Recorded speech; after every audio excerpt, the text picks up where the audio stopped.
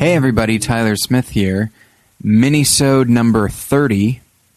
And if I've done this right, you are hearing it on December 31st, 2013. Well, you might be hearing it another time, but it will be posted at that time.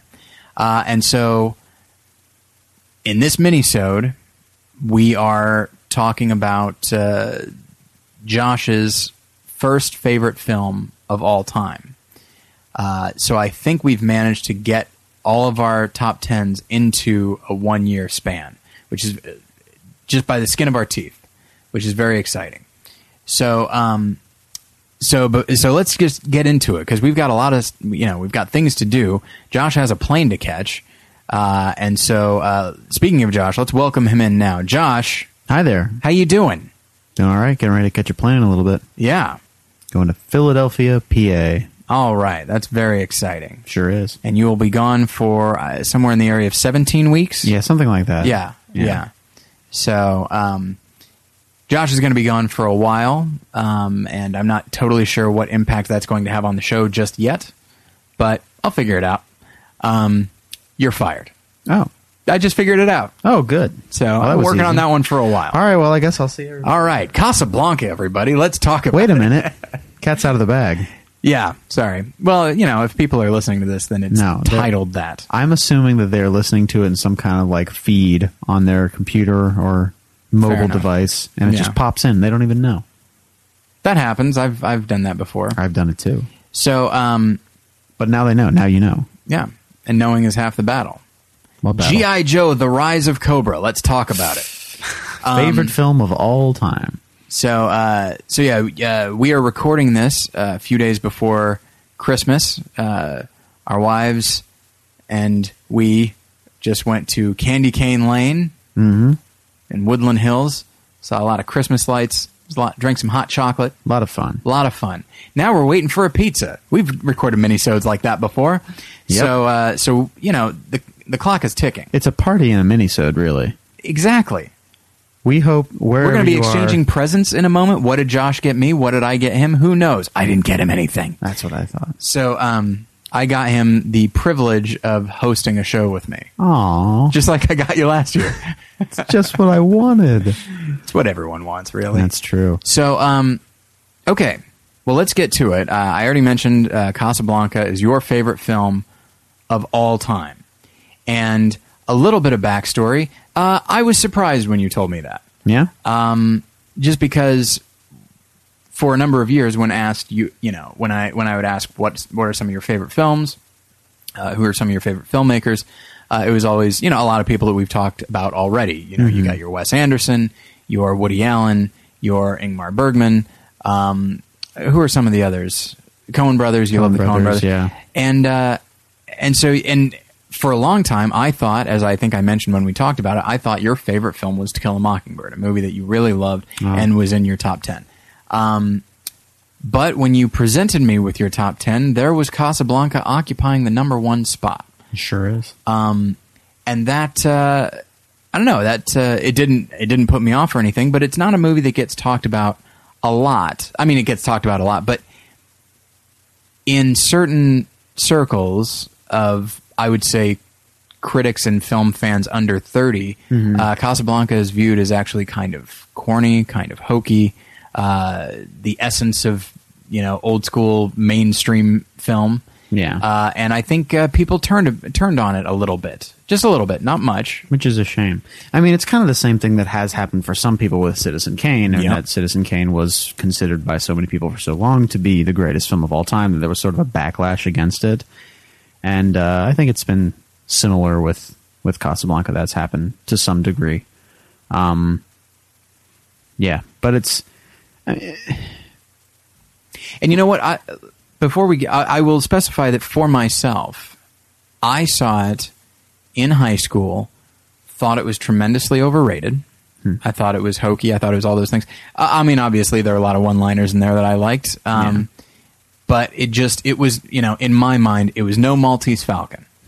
Now, of course, very few movies are, and to this day, I prefer Maltese Falcon to Casablanca, but I was one of the people that I was talking about. At the time, I didn't know enough about movies to necessarily know where it fell, but I knew that was one that everyone said, you've got to see it. And then I saw it and I was like, yeah, it's fine. I don't think I had much patience for romance at the time either. Mm-hmm. That's the thing I was going to say. Like, as a high schooler, it wouldn't necessarily connect with you on that level.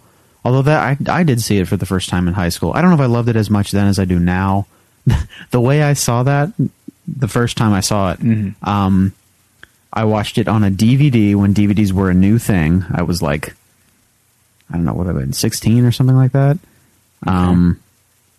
And I watched it on my computer, because that was the way you watched a DVD. Then I was like sitting at my parents' computer watching it that way on a, 17-inch screen, like a not a very big. Best possible ways. I know, like that's one of those ones that really, that's a terrible way to see it. But the fact that I did still enjoy it after that, and then I have seen it several times since, I think it says something that you can enjoy it, or that I enjoyed it, seeing it that first time in such an unfriendly the first time movie environment. First time I saw Kane was in my basement in Denver on a 19-inch screen VHS copy. Yeah. And I was sitting probably further away from the TV than you should with a 19-inch screen. Yeah. But it, you know what?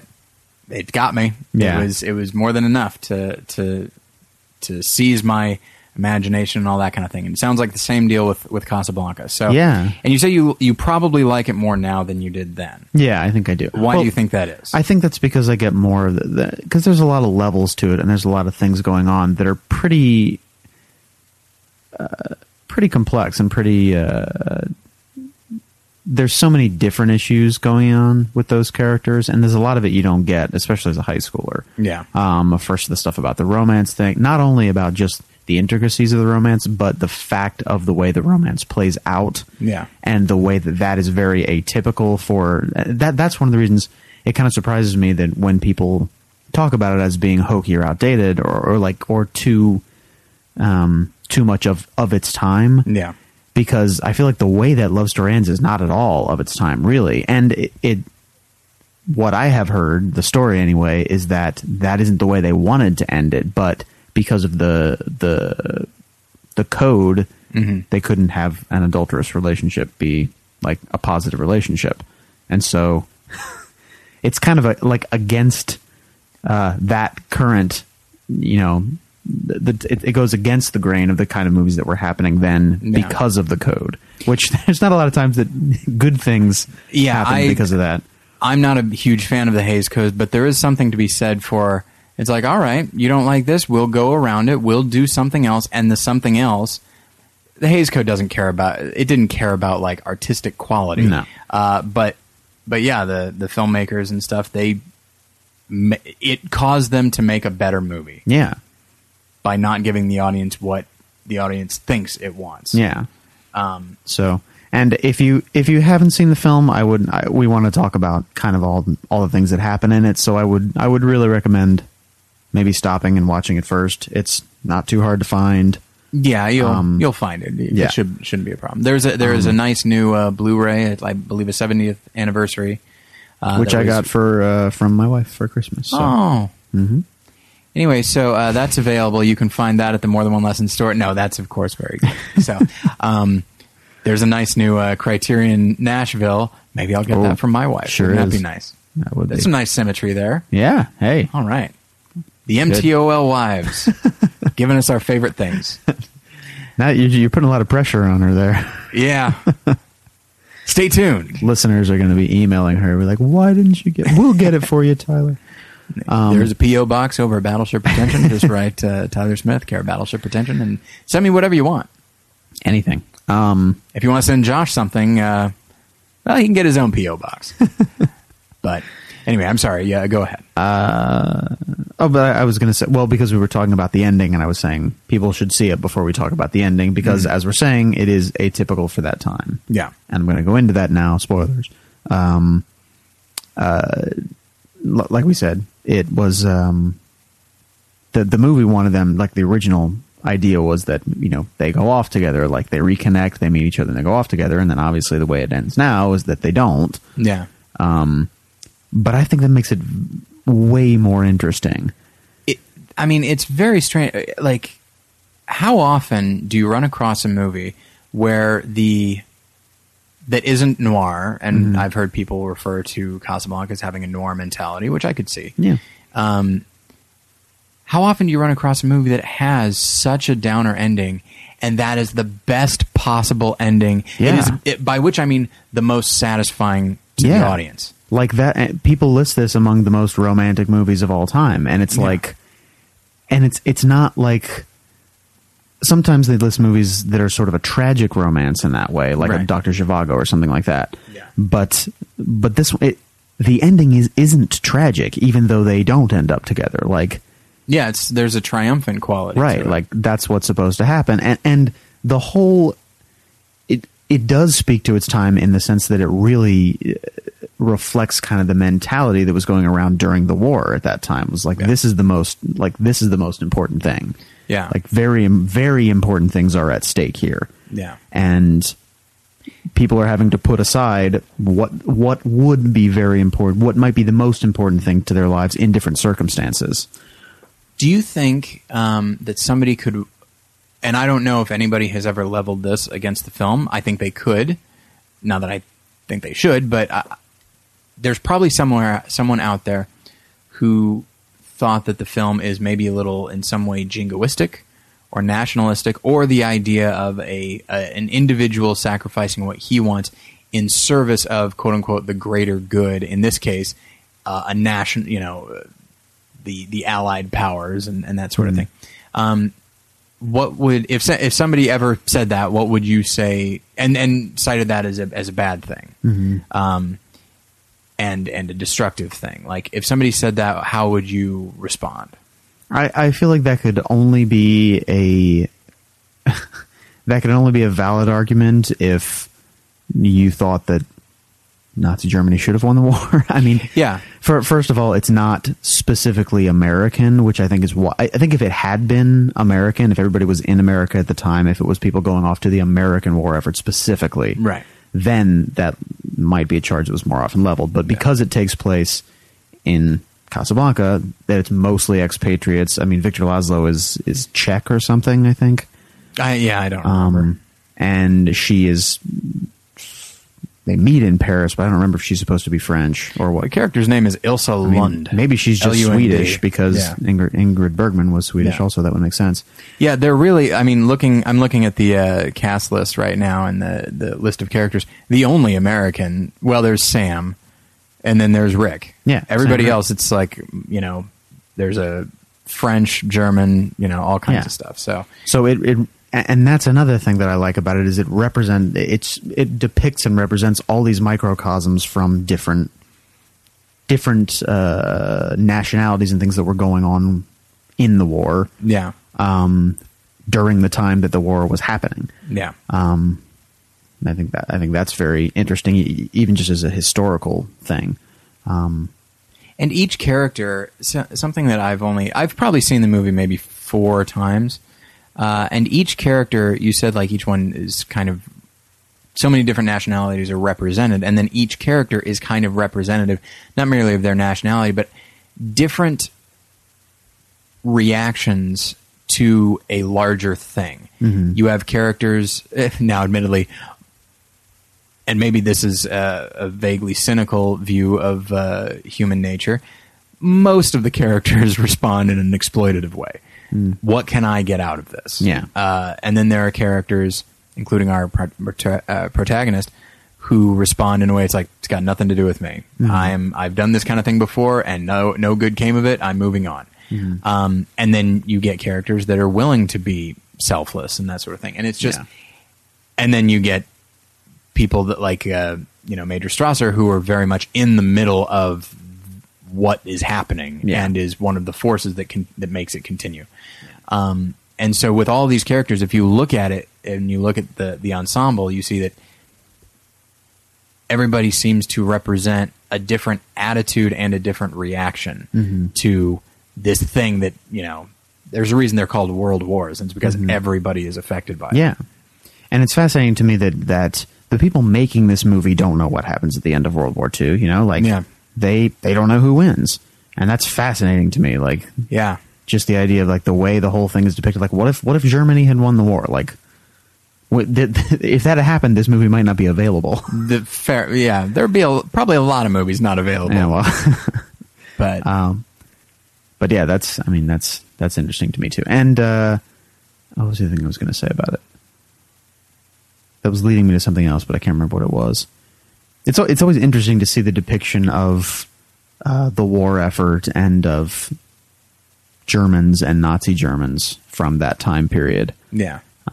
Because, we know so much more about what was going on at the time now, and obviously we know what happened. Yeah. So we know the outcomes. That is something that people, including me, until this moment, really don't think about is... Like, I naturally... Because the movie was, 43? Mm-hmm. Okay. Yeah, 70 years.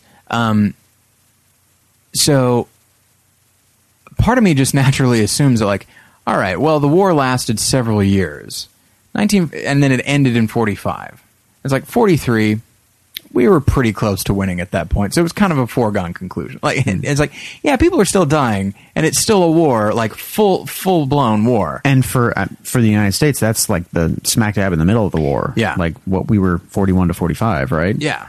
And so that's the thing is I look back on the film and just think, and of course with hindsight, knowing how it ended, but also feeling like they probably kind of knew where it was going. It's like, no, they didn't, not at all. And so looking at anything made in the midst of this can be very kind of harrowing, especially, or inspiring. And the scene that, when I think of Casablanca, there are a number of lines that I think of. There's a number of characters I think about.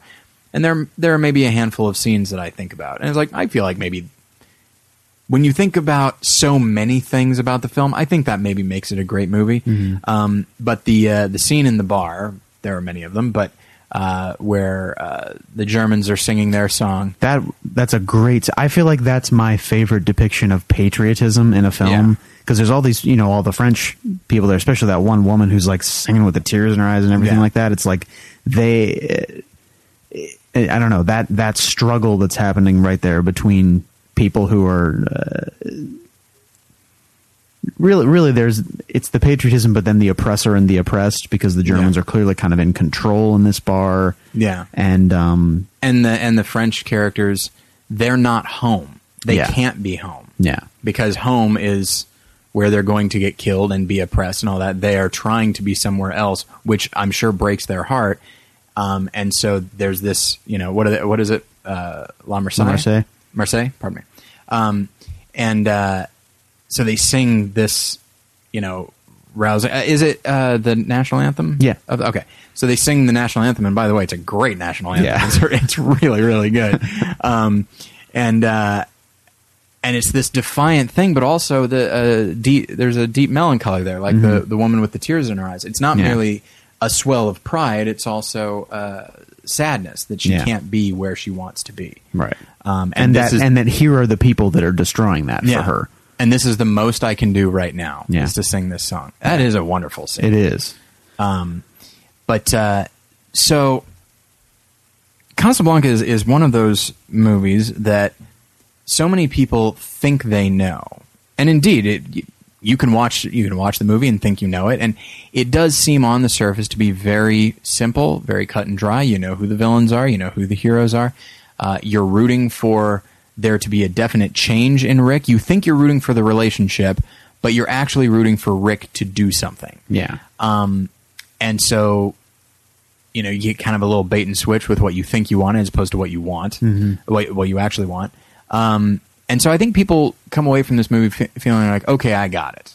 As opposed to, the last Minisode we talked about Nashville, we've talked about Fargo, any number of the movies that we've talked about in our top 10 are movies that people could watch and be like, there's something going on here. Maybe I can peel away some of the layers, but I'm never going to get to the bottom of this.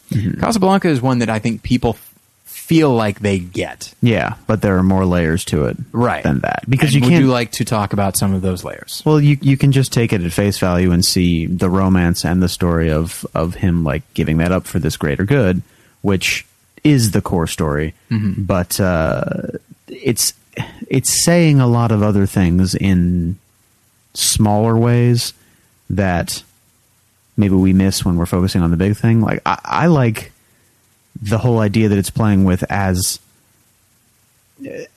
almost this purgatorial idea of this place. Like all these people are here because they're trapped in some way. You know, it's like they don't really want to be here. No one really wants to be here. All these people are trying to get out, but nobody can. And the bar is kind of the Rick's is the place where people can kind of come to commiserate over this state that they're in. Yeah. I don't know. I think that speaks to something. The idea of feeling trapped in this place, of feeling between one place and another, maybe not sure where you're going, knowing that you can't go back to where you came from. Right. So besides the fact that these people, the obvious fact of these people being there because of the war and everything, it just speaks to a broader idea of people thrown together in a place where they don't want to be there, and they don't know how to get out. Yeah, and the inherent vulnerability of their situation makes them a very easy target for the predators. Mm-hmm. People that can promise them, because when you want nothing more than to get out of a situation, anybody who can give you even a slight hint at that promise, you may be like somebody who's not normally naive might find themselves to be a little bit naive because they so badly want this thing. Mm-hmm. And then they are, somebody gets what they can out of them and then kicks them to the curb. And now they're actually worse. They're actually even worse off. And they were already not doing very well. Yeah.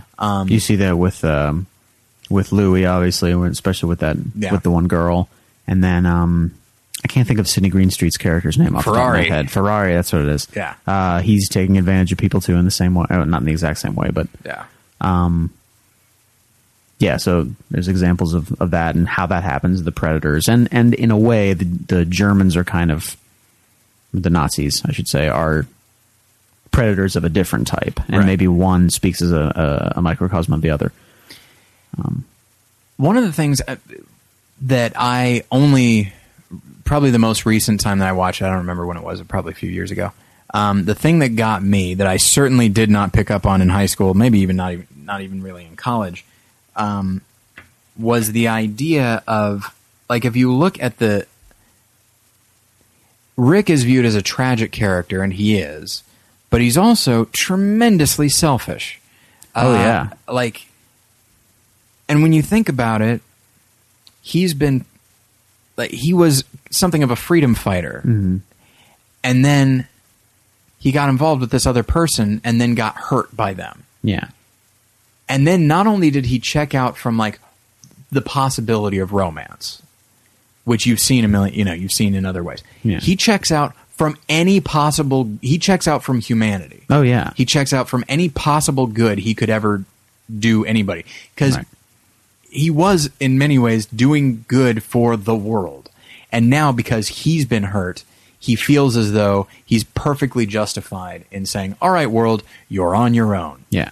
Just as I am. Which is not that foreign of a reaction. Like, it's not that strange to see people who, especially when he's someone who, like you said, was doing something good for the world, that even makes it worse when he feels like he's been doing good and then just bad happens to him. Yeah. And maybe it's something that's happened a lot to him. Maybe not this specific thing, but maybe he's had a life where nothing ever goes his way. He's helping people, he's doing things for other people, and nothing ever comes back to him. And he finally says, you know what, forget it. Yeah. And that's kind of with the place that he's in here at the bar. Like, he doesn't help anybody, and he even has that reputation. Yeah. I mean, he says it several times. I stick my neck out for nobody. Exactly. Peter Lorre essentially goes to his death because Rick's like, I'm not helping you.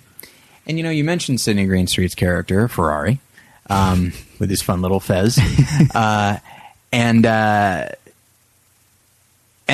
relationship is an interesting one. Yeah, because and Rick has a relationship. There's Louis, there's Ugardi, there's even Major Strasser, and all that.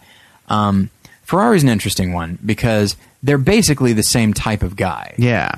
They both own like bars, places that people go. They both sort of have their hands in some way, either passively or not, in the goings-on of the city. They're sort of major players.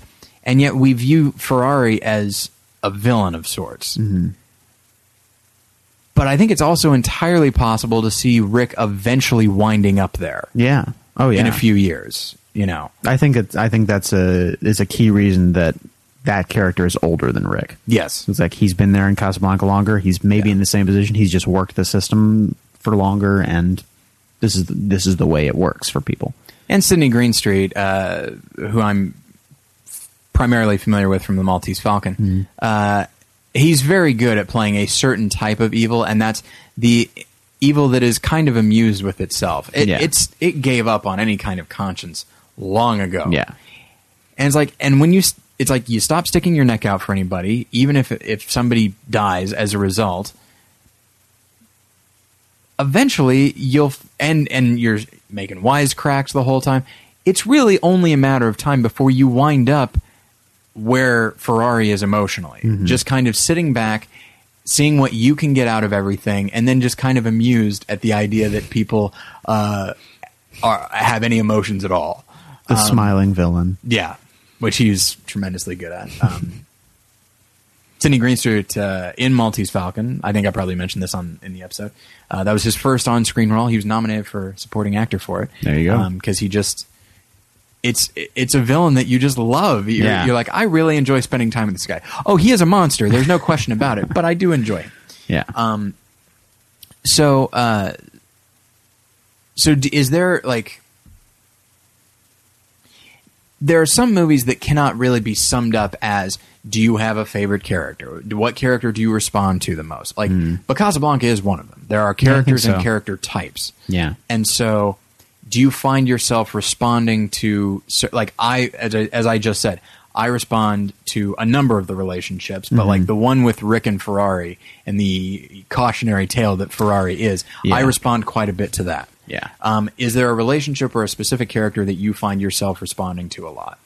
I really like the relationship between Rick and Louis. Yeah. I mean, it's first of all, it's so much of a fun one, and we haven't really talked about it too much, but the banter in this film is great. That's one thing for people who haven't seen a lot of movies made before the 50s. Some of the way that people talked back then in some of those movies, a lot of great film noir and things like that. There's just this snappiness to the dialogue that you don't find as much nowadays. It's almost like you can't do it nowadays. I don't know why. I think it's because there's a staginess to it. Like it doesn't. Yeah. Characters always have exactly the right thing to say, and it's worded in just the right way. It's a one-liner that you're like, oh, nobody's that smart. Yeah, exactly. It's the things that, but and granted, it's not naturalistic at all. So maybe that's why it has been seen as kind of hokey, but it's so much fun to listen to, and it's the kind of thing that you're like, if only I had been able to think of that line. Oh my gosh, they're just so witty, and so that this is one of those scripts where there's so many great witty lines, and some of the best ones are between Rick and Louis. But that's a good relationship because, first of all, it's a little strange in that Louis really not he's a pretty bad guy. Yeah, in a lot of ways, but he's like he seems so friendly, and he's so he seems so positive about everything. Yeah, that was just kind of Claude Rains' way, I think, which is why he's an actor that I really love, especially when he plays villains. He's a great Prince John in oh yes, he is, yes, Robin Hood, but and in Notorious, he's a very unique villain in that as well. He's great in that movie. The Invisible Man, he was also voicing that. So the way he's sort of this chipper, positive villain, but again, Rick is friends with him to a point, but neither of them are really friends at the same time, which I think why the line at the end of the movie means so much. Yeah. They're not really friends. Like, they know they can get things from each other, and they work together a lot, and they have this sort of this back and forth where they rib each other. Yeah. So that they're fun to listen to in the first place, but one of the most rewarding things I think about the relationship, and again, why the ending is so has become so legendary, is because of the change that has happened in Rick means so much to Louis that it causes a change in him too. Because there's no reason that Louis should let Rick go at the end of the movie. Yeah. He has nothing to gain from that. But he does, and it's almost as if something in that has tapped him back into that patriotism that's there.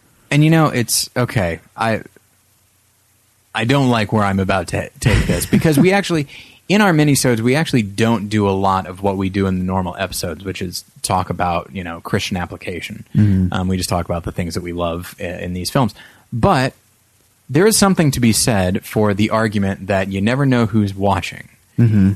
It might not be who you think it is, and then someone out of the blue can say something about your behavior right when maybe when you're feeling the most dejected or broken or whatever, and then this person says, hey, I've been watching this whole time, and incidentally, and there you go. Mm-hmm. And I feel like Rick, he wasn't trying to influence Louis except do what I want. Yeah. But his, like you said, his selflessness, Louis was paying attention, and Louis certainly has no reason to, like if he has an in with like Major Strasser, like he's in great shape. Yeah. But he opts to do this selfless thing that could get him in trouble, could get him killed. Yeah. And that's something that I always struck me as interesting, is like there's collateral damage, but like in a good way. Mm-hmm. And also just their back and forth is a lot of fun. Yeah. Although I think I think my favorite line is between Rick and Ugarte, played by Peter Lorre, where he just says, "You hate me, don't you, Rick?" And he says, "If I gave you any thought, I would." And it's just like, oh, that is so much. That's so much worse.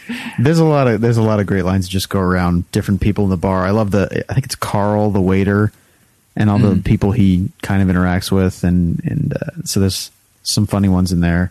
I love there's a couple that he's talking with who are very excited about it because they're going to America. Yeah. And they're telling him about how they've been practicing their English, and he's like, "Oh, that's great." And then they speak in their English that they've been practicing to each other, and the wife says to I don't remember who starts it, but I think the wife says to the husband, "What watch?" And he looks at his watch and he says, 12 watch. And she says, "Such much." and Carl says, "Oh, you're going to do wonderfully in America." So we should probably start wrapping up a little bit. So we should talk about Rick and Elsa. That is the primary relationship. It is. Does it for you? All right. I just recently watched a movie called Enough Said. And in it, there's two middle-aged people, both of them divorced, both of them with children. And they have a lot in common, but they seem to genuinely fall in love with each other over the course of the film. And they just have a chemistry, a very easy, lived-in chemistry that feels very real, and I bought the relationship. I can't tell you the number of romantic films, old or new, where a character says that they love another character. I'm like, I don't believe that at all. Mm-hmm.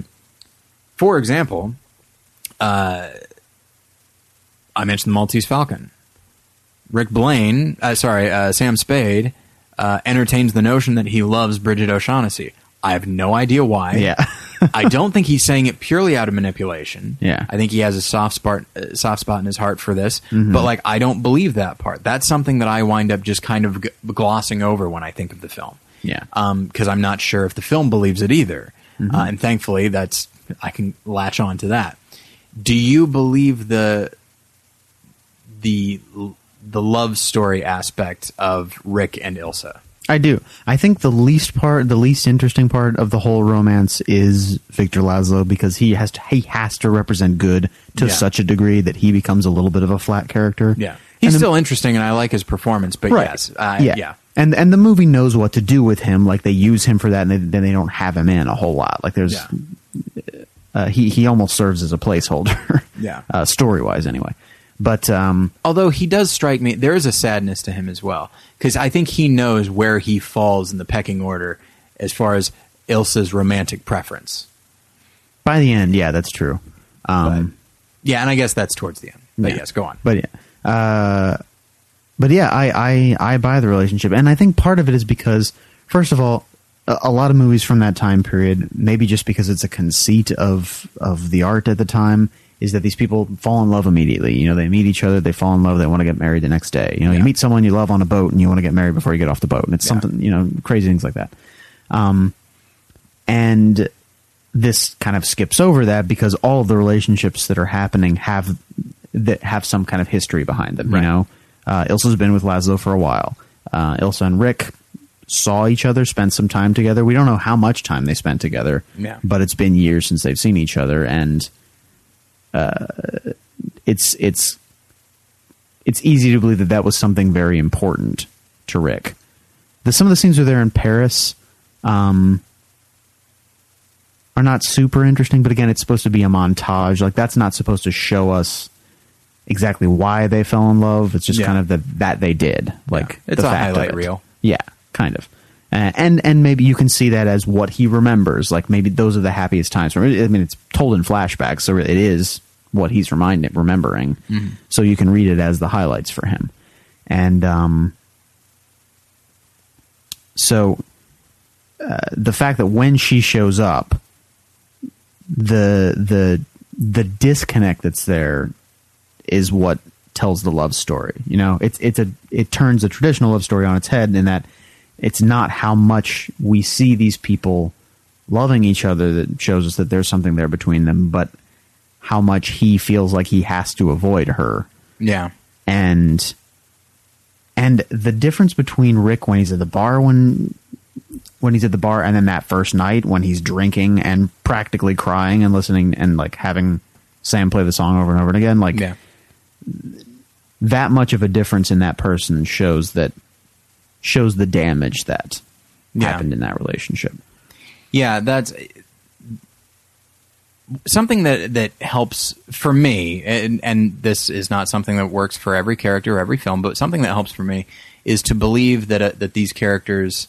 Do I believe that these characters existed before the movie started, and do I believe that they will exist after the movie is over? Mm-hmm. With Rick and Ilsa, absolutely. Mm-hmm. And yes, we do see flashbacks and stuff, but also just the chemistry between the two characters and just they're still clearly very attracted to one another, but they just can't let themselves be that. Mm-hmm. Not merely because of the logistical situation, but also just the pain that they've caused one another and themselves. It's all very real. It's all very palpable. And it's just... Humphrey Bogart, I think, is a...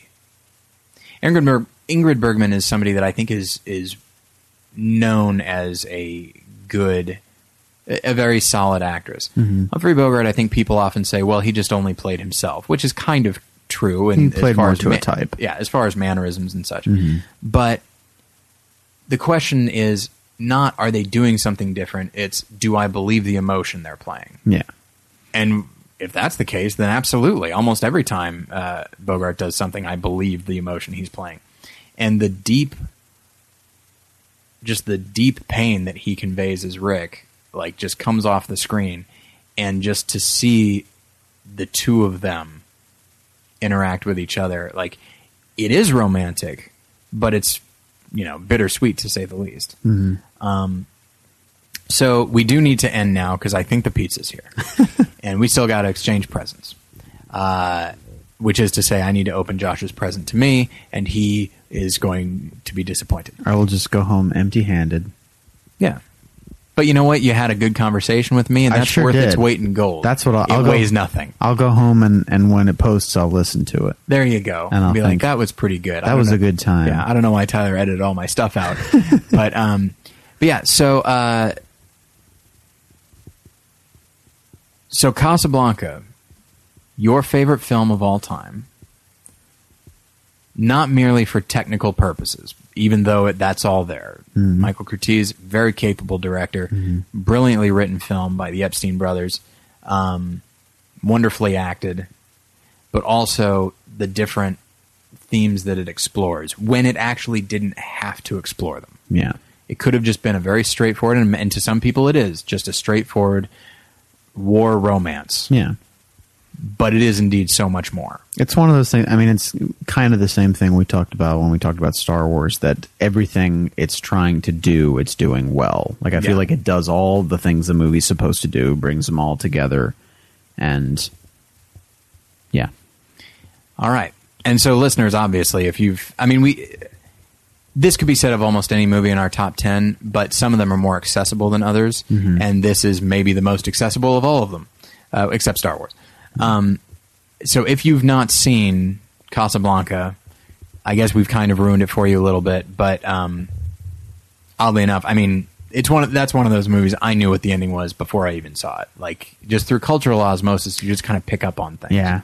Well, it could be like, parodies in Warner Brothers cartoons, and that sort of thing. Or A Night in Casablanca, which I didn't see. That's the sequel, right? Yeah. Yeah. But some unorthodox casting choices. But yeah, so seek it out. It is great. You'll probably love it, as I do, and as Josh clearly does as well. So that ends our top 10. Wow.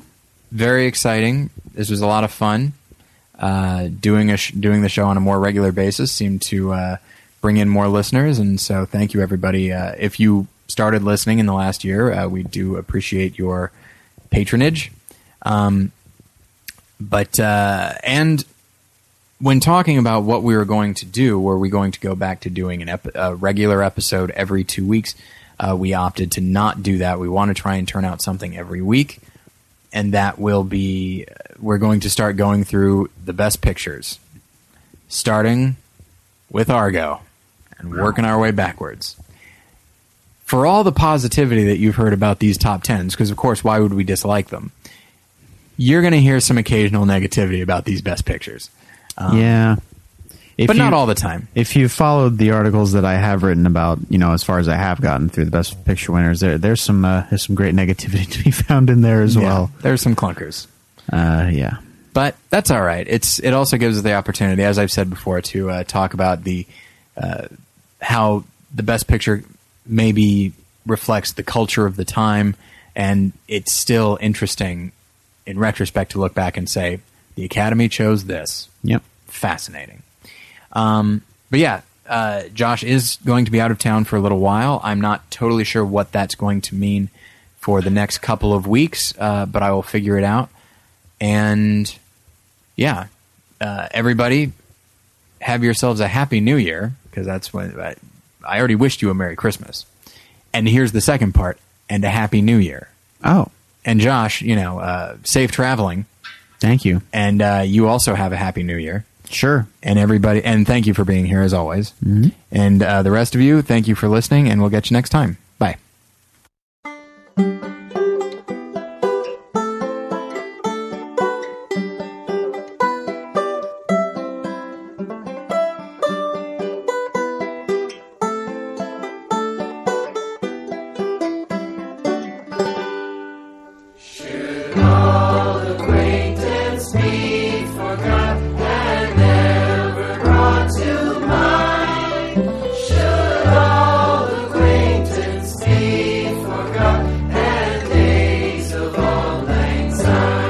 Oh, no.